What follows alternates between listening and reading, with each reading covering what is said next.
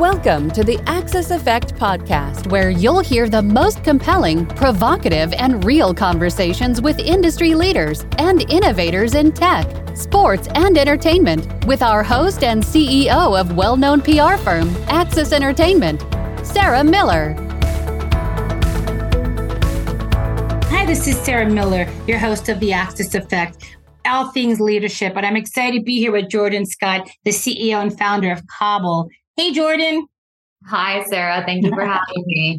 I always done with my intros with the brand change, but end of the day, I'm so excited you're here because we're all about talking leadership. And I love that Cobble is a startup. I love your female-owned company right now. And I absolutely love the story about how you met your husband, even though it's not a dating show, but like your personal life and experience is what inspired you to create the company. And I know it's kind of like a Tinder for dating and for married couples to see what they want to do. But like tell me how Cobble came about first. And because I really want to chat with you about what inspired your leadership to create this company. And I know there's a backstory, a very romantic backstory to this. So I want to talk about how you got to this point with Cobble and what inspired you. Yeah, for sure. You're right in that, I went on a pretty epic first date with my husband. That was sort of a multi-stop kind of night where we were at dinner and then we went to a jazz club and then we walked around, Washington Square Park. And I was definitely partly just totally enamored with him, but also enamored by the effort and sort of the whole beautiful role that New York played in our first date as well. And so fast forward, I'm at my first job at CBS, working at the morning show, always what I thought was my dream job, and pretty quickly realized that it wasn't my dream job. And I had an idea for a company. I really felt like there wasn't a lot of companies out there that were really geared toward couples. That wasn't, a dating app.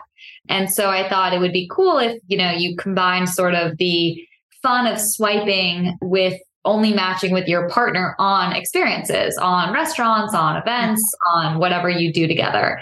So that was actually the first iteration of Cobble, but the current version of Cobble has grown far, far beyond that. I really would consider us a decision-making app first and foremost. And now it's something that you can use with anyone, not just your significant other, but your best friend and your mom or whoever. If you are stuck in the group chat going back and forth on where to go for the birthday dinner, Cobble was made for you. We are trying to help people make easier, faster, more fun decisions together, really. So we've moved sort of from this fun little product for couples to this really, really big, huge opportunity, creating a new category, which we call decision-making tech. That is so awesome. I love that you were on this epic first date with your now husband. And so is that what it was? You guys were just, because I hate whether it's boyfriend, friends, I hate what's what do you want to do? I don't know. What do you want to do? Where should we go? What do you want to do? And I hate that because I think I could spend an hour of my time in text messages all day. What do we want to do tonight?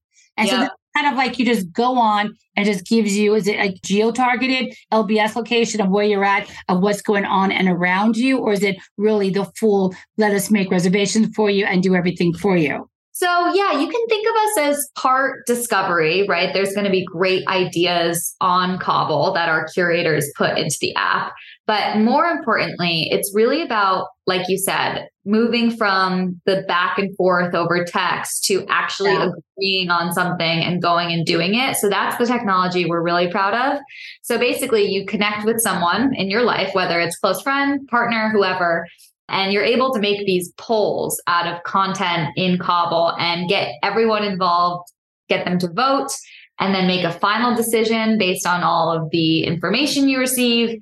And then, yes, Cobble helps you make a reservation, buy tickets, whatever it might be to get you out the door, and keeps everybody in close communication around what the plan is.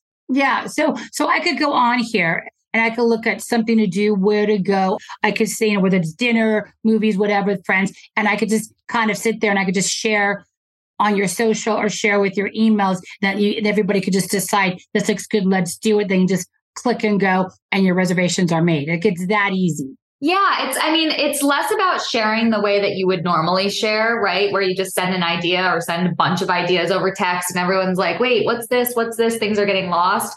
We really like the idea of organizing a couple of ideas, sending them off into your friend group, and everybody actually votes with emojis on each idea. So like all the way from hard eyes to like throw up mouth. And at the end, the person who sent out the poll gets the number one choice based on everybody's feedback, and then book it.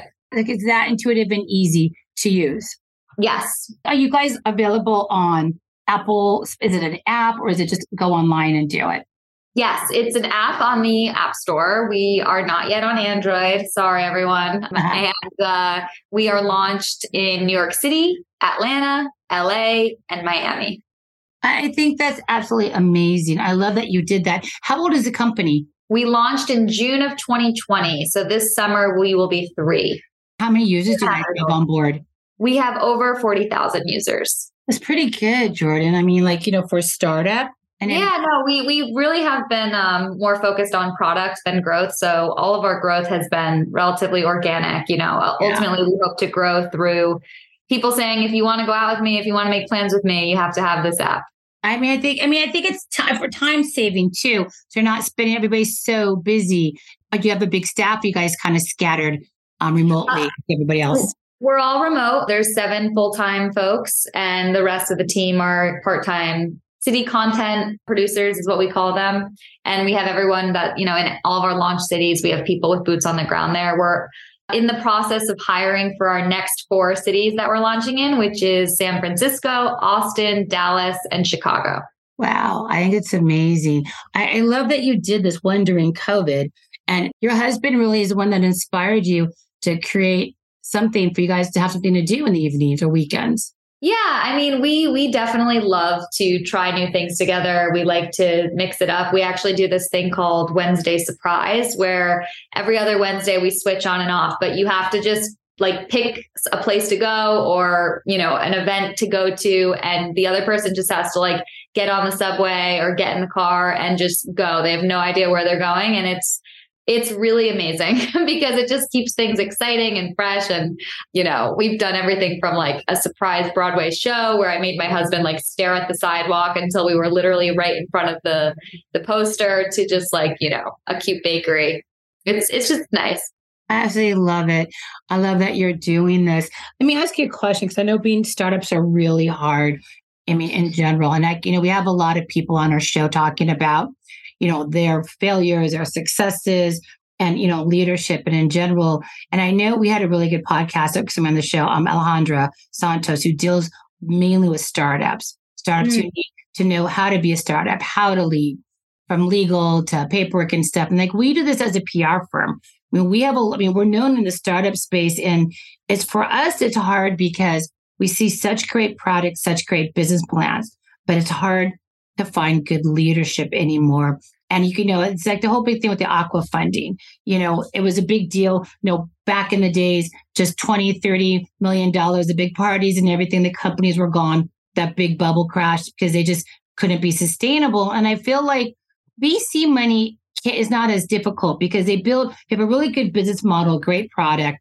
They could buy you better R&D. They could improve anything with money. But if you're not a really, really good CEO or leader, you can't change that, which means I'm giving you 10, 15 million, your A round or angel, and you could be gone tomorrow because you just squandered it away because you don't know how to lead. And I just feel like it's such a big topic we've been talking about on how to lead, how to be a better leader for your team, because we are remote. You're not there in the office every day. And what really, really, truly makes a good leader is it's all about being sustainable and knowing how to own your own leadership. Like, I know you were at Good Morning America prior to this. CBS. Did the shift over because you wanted to be your own CEO, or was it just because the opportunity arose when you had your first date with your husband that you thought, I could do this better? Because the reason why I'm asking, because I get a lot of people all over like, oh, that's amazing. You run a huge agency. You have your own firm, you're CEO, you have all this stuff going on. But the grass isn't greener. It's a different shade of green. It's just a matter of which layers you could handle better, to effectively lead better. I mean, what made you decide to go from working big company to be a startup?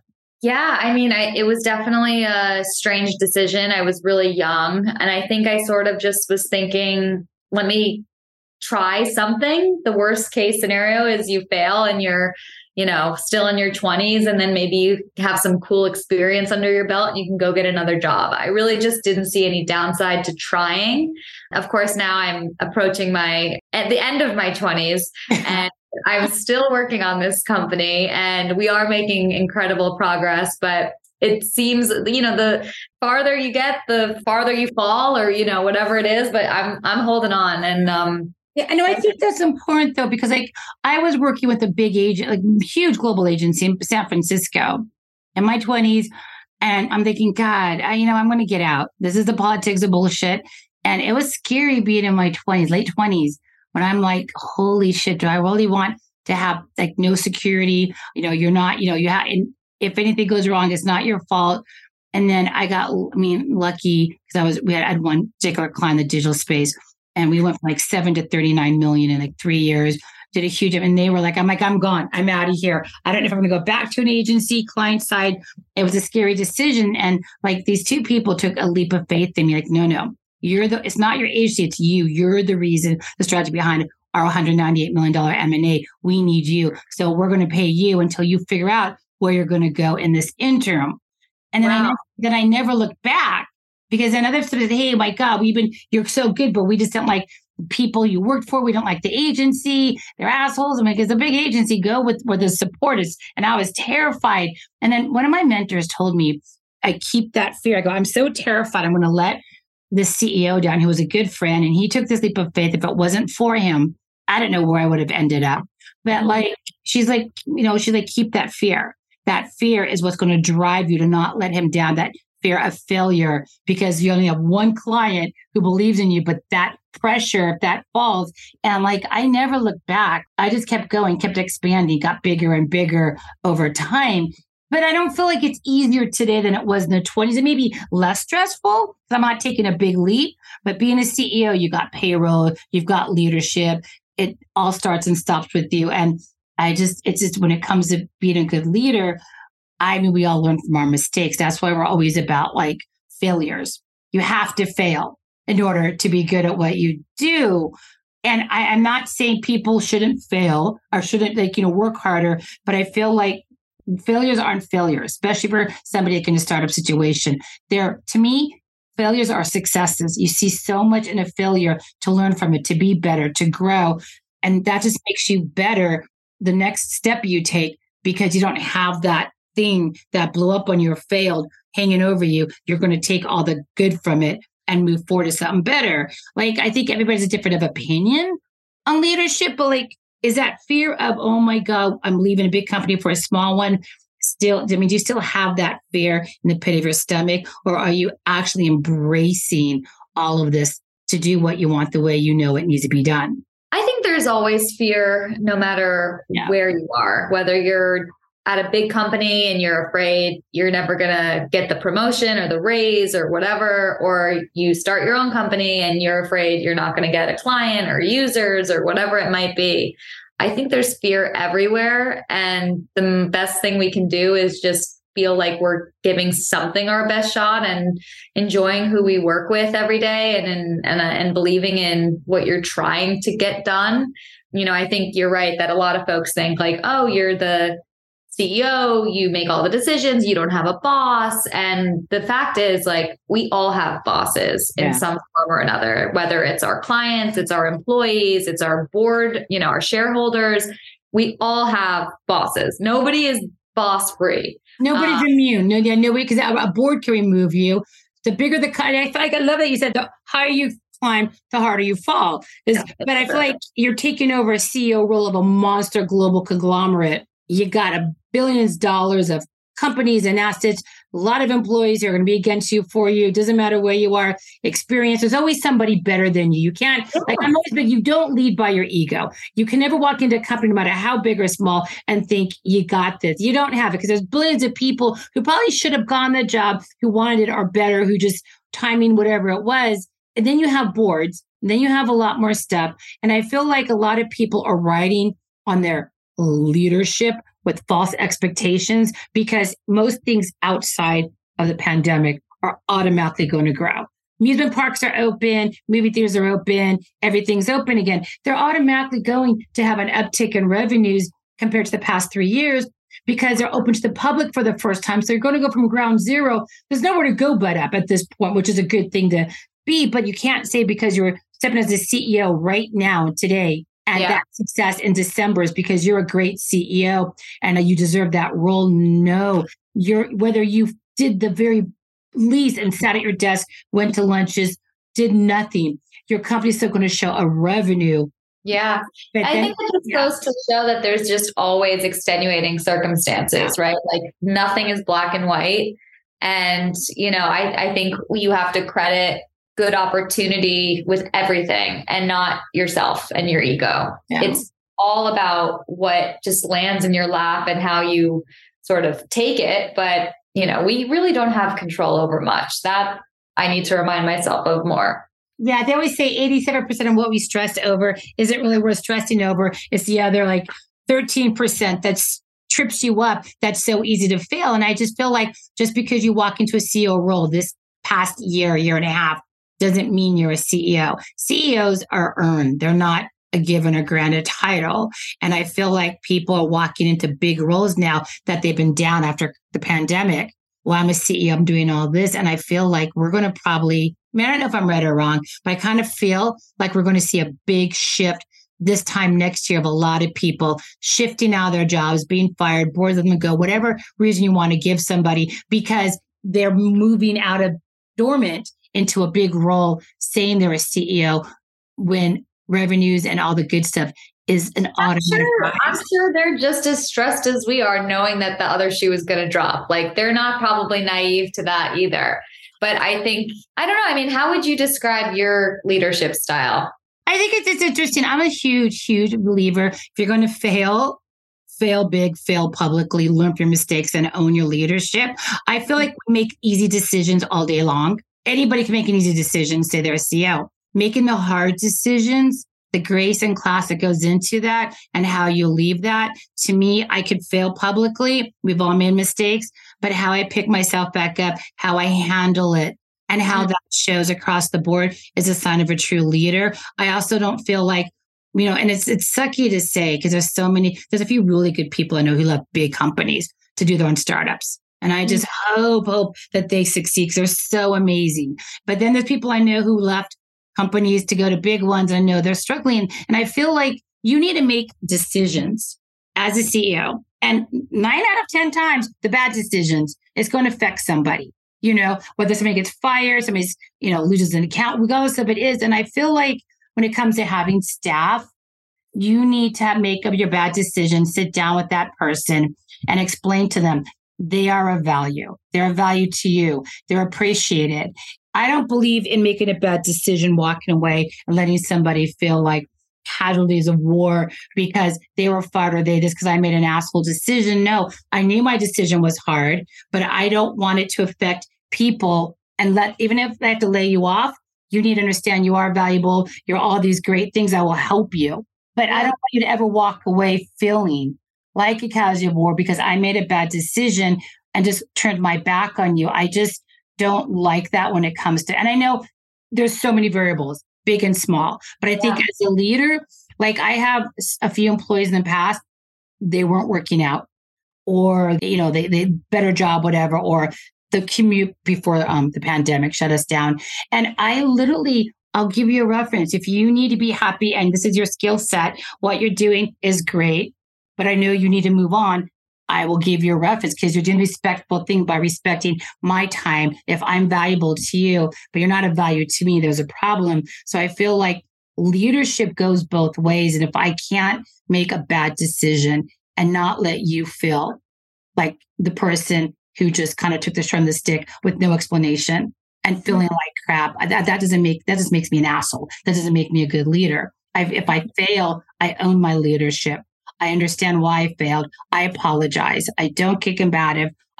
We screwed up. We're human. Like I've called clients I made a mistake. Like, oh God, what happened? I go, well, I don't know what's going on. I go, well, I'm telling you, here's what happened, but we fixed it before you even knew about it. But you need to know we fixed it because we made that mistake. And I feel like, to me, that seems like the best form of leadership as best as you could get. I mean, yeah. It's me though, but it's not everybody else. So if I find somebody like, oh God, Jordan, that was a brilliant thing you just said or did. Yeah, I'm going to use that. We're always going to better ourselves.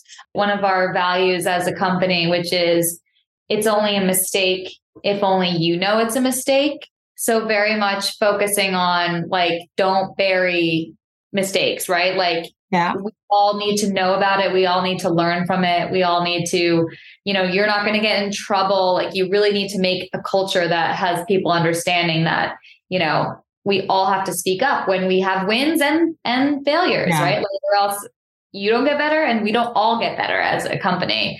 Because just imagine like, something gets buried and then it just keeps festering and it ultimately, has a really, really bad impact. Whereas if you had just mentioned it earlier, it would be a smaller impact. I saw this thing, it was on Instagram. It was like one of those little memes and it was some like, the root of all problems, healthy communications, healthy relationships. It's amazing what really effective, the power of communicating and the outcome. People underestimate that. And that's my whole thing with text messages. And I love our clients because I probably call my clients and physically talk to them, whether it's 2 minutes, 5 minutes.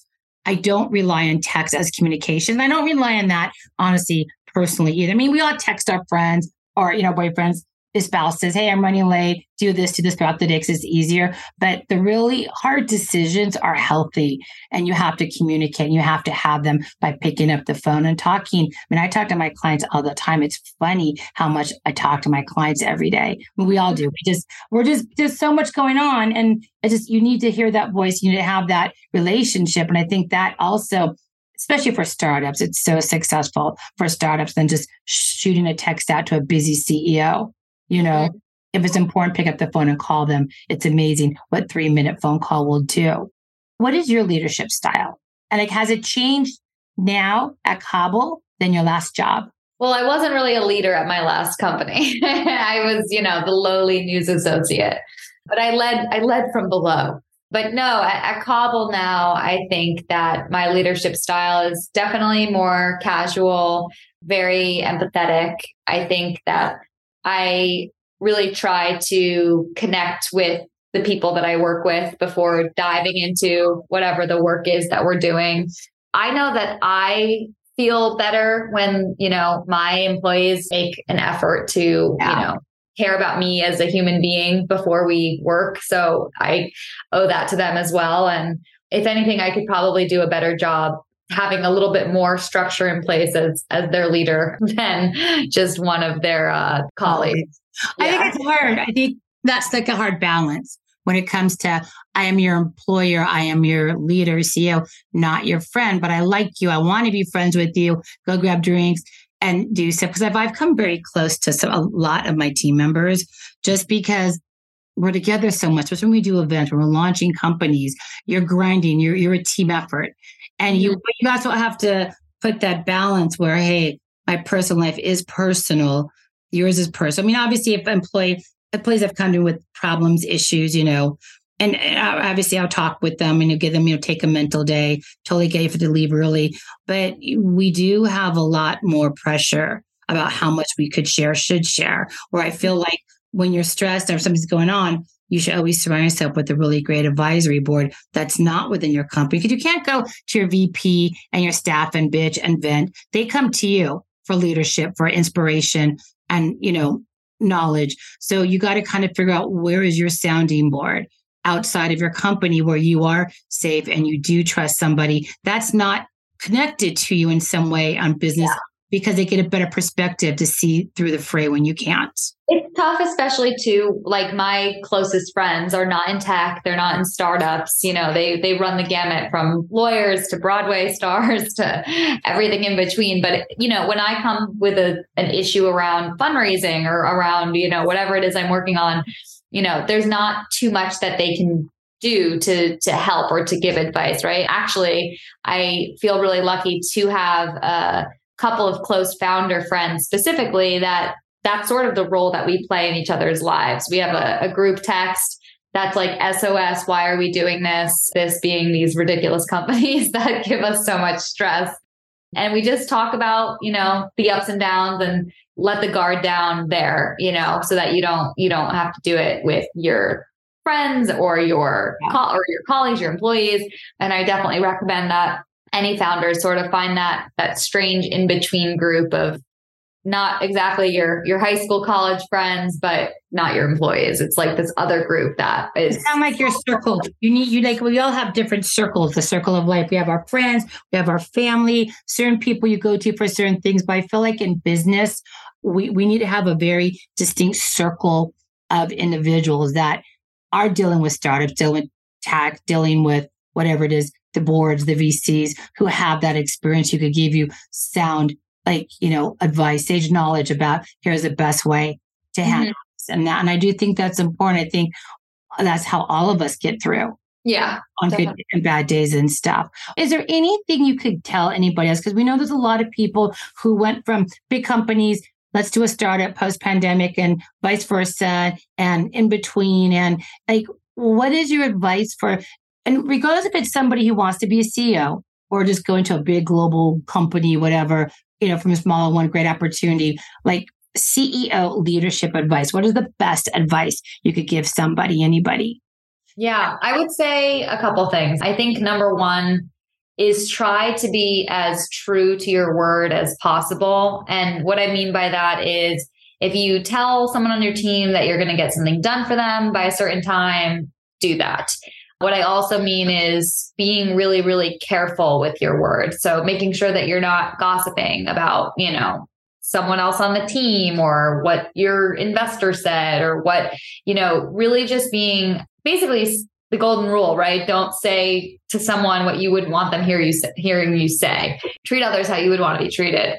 And staying really consistent for your team too, I think is crucial. But these are all leadership things. I would expect the same from my employees. I definitely think, you can assume that however someone is speaking to you about others is probably how they're speaking to others about you. And so I think it's important to just know sort of like what you're putting out there and what that's saying about you.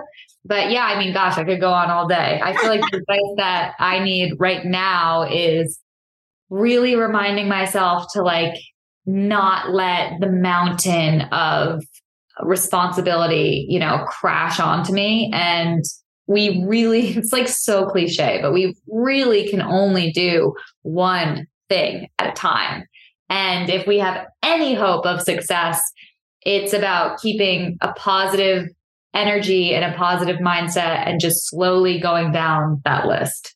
So in the thick of the stress, I'm a huge, huge believer in dumping all of it out of your head and onto some sort of list keeping system. We use Notion and just taking it one task at a time. And I don't know, I definitely don't cut myself a ton of slack at the end of the day if I feel like I didn't get to everything, which you never get to everything. So that's just a fact. But being grateful for what you did get through and then otherwise focusing on who's in front of you, which is normally my husband and my daughter.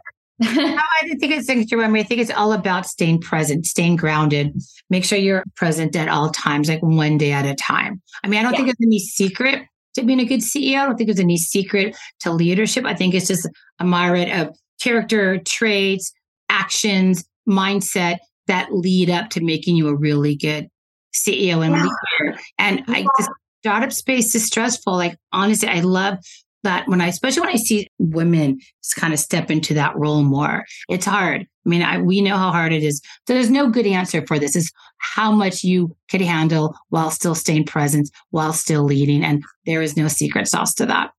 No, there's definitely no secret sauce. And to me, it really feels hour to hour sometimes. It's like 1 hour, I'll be like, I fully have this. I got this. I'm going to do this. I'm going to bring this where I see it going. And the next hour, I'm like, what was I thinking? How did I happen? And the hard thing is in the death hour, in the hour where you're like, I can't do this. you just have to remind yourself that in another hour, it could definitely feel different and you could feel back on top. And that's the hardest thing to figure out how to do. But, there's a couple things like coffee. Coffee makes a big difference to me. Playing with my daughter definitely puts things in perspective. It's like, she doesn't know what's going on. She doesn't have to, finish something, and look how happy she is. She's just hanging out, so there's a few. I think I love that you have a bullet point under your name there that says perception shifter. It's like, yeah, how do you shift your perception in the moments where things just feel really dire? And sometimes there's not a good answer, but it's other than just like time, other than just waiting it out, let it pass. It's going to pass. Yeah. I'm all about making the list. I'm all about, like, I always say to my friends, bad days, just put your head down, make a list, follow the sunshine. The rest will work itself out. This is my big thing with my friends. I laugh. What's next? I mean, I love it. I love that you have such a grasp on being a CEO of a startup. Where is Cobble going from here? Yeah. Not only do we want to be everywhere, we want to launch in all of the major cities. We want to really be seen as a decision-making engine for people to use, whether they're figuring out where to go for dinner or what to watch on Netflix or what rug to buy for your apartment or what flight to book. We want people socially making decisions in Cobble. And we really think that there's sort of this empty space right now where, there's all of these content resources everywhere, whether you love a blog or you love an Instagram or a TikTok or a, website, whatever, but there's nothing that actually helps you figure out what the real choice is. And we don't make decisions completely by ourselves. We make decisions socially, whether it's figuring out with my husband where we're going to get dinner, or it's, picking, a dress for a upcoming wedding with my girlfriends or whatever it is. And so we really think there's an opportunity in tech to help with that problem. And we want to be the ones that do it. Now, you guys are on Apple. Yes. I'm assuming Android takes longer with Android. So I'm assuming you guys are queuing up in the dev on Android. Are you guys indexing? Like you said, you're in New York. I know you're in LA. It's one of the bigger cities. Is it just you're taking it city to city? Because you have to index what's around those cities, locations, geomapping. Is that what's taking so long to really filtrate the entire United States? Or is it just by design?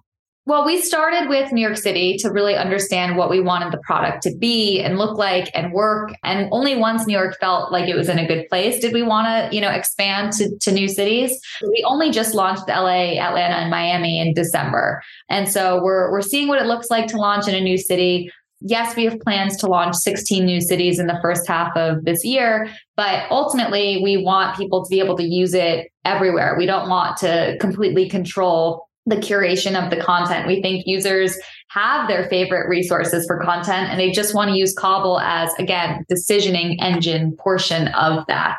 So we have a lot of plans in terms of development to help users add their own content, to make partnerships with other content influencers and platforms. And that's sort of how we go from scaling city by city to being everywhere pretty quickly. Yeah, because if you look at some of these apps, they are location based. So it doesn't matter where you are, it automatically flips over to that location. Mm-hmm. So if you love an app, you're in LA or New York and you love Cobble, but then you go back home where Cobble is not, then it's like, well, wait a second. Then it's location based. So do you think by the end of 2023, you guys will be scalable so you will be everywhere? I'd love for us to be in a place at the end of 2023 where user generated content is really big and partner content is flowing. And, we have a real presence in 30 plus cities with our own team there. But yeah, that's the goal. Amazing. I love this. When we are wrapping up, and I know you've got to go, I'm so glad we were able to get this rescheduled. I love everything you're doing. How can everybody find you? I mean, can they only get Cobble? They can go to cobble.com, correct? Or what's the website? Trycobble.com. Trycobble.com. And if they go into the app in one of your cities, yep. Try Cobble, it should just pop up. Google Cobble, it'll pop up. And like I said, we're in New York, LA, Atlanta, and Miami. Awesome. And where can people reach you if they have questions or content partnerships? Yeah, they can reach out over Instagram. You can either DM our brand at Try Cobble, or you can DM me at Miss Jordan Scott. MSJORDANSCOTT. Perfect. Oh my God, Jordan, it was so good having you on today. Like, I do wish you the best of luck with this. I love it. I love your leadership. I love how you stepped into this, scary or not, and you're just owning it moving forward. It's going to be good to see you guys grow into other states as well. Thank you so much. I really enjoyed our conversation, and I think you're an excellent leader too. Thank you. It's so good having you on. So for everybody who wants to reach out to Jordan, they could go to Try Cobble, find her on LinkedIn. This is Sarah Miller with The Access Effect, and Jordan Scott at Cobble, and we'll see everybody next week. Thank you for joining us for this episode of the Access Effect podcast. If you don't want to miss an episode or download past episodes, be sure to subscribe to the Access Effect podcast on your favorite podcast provider. To learn more about the podcast or our guests, please visit theaccesseffect.com.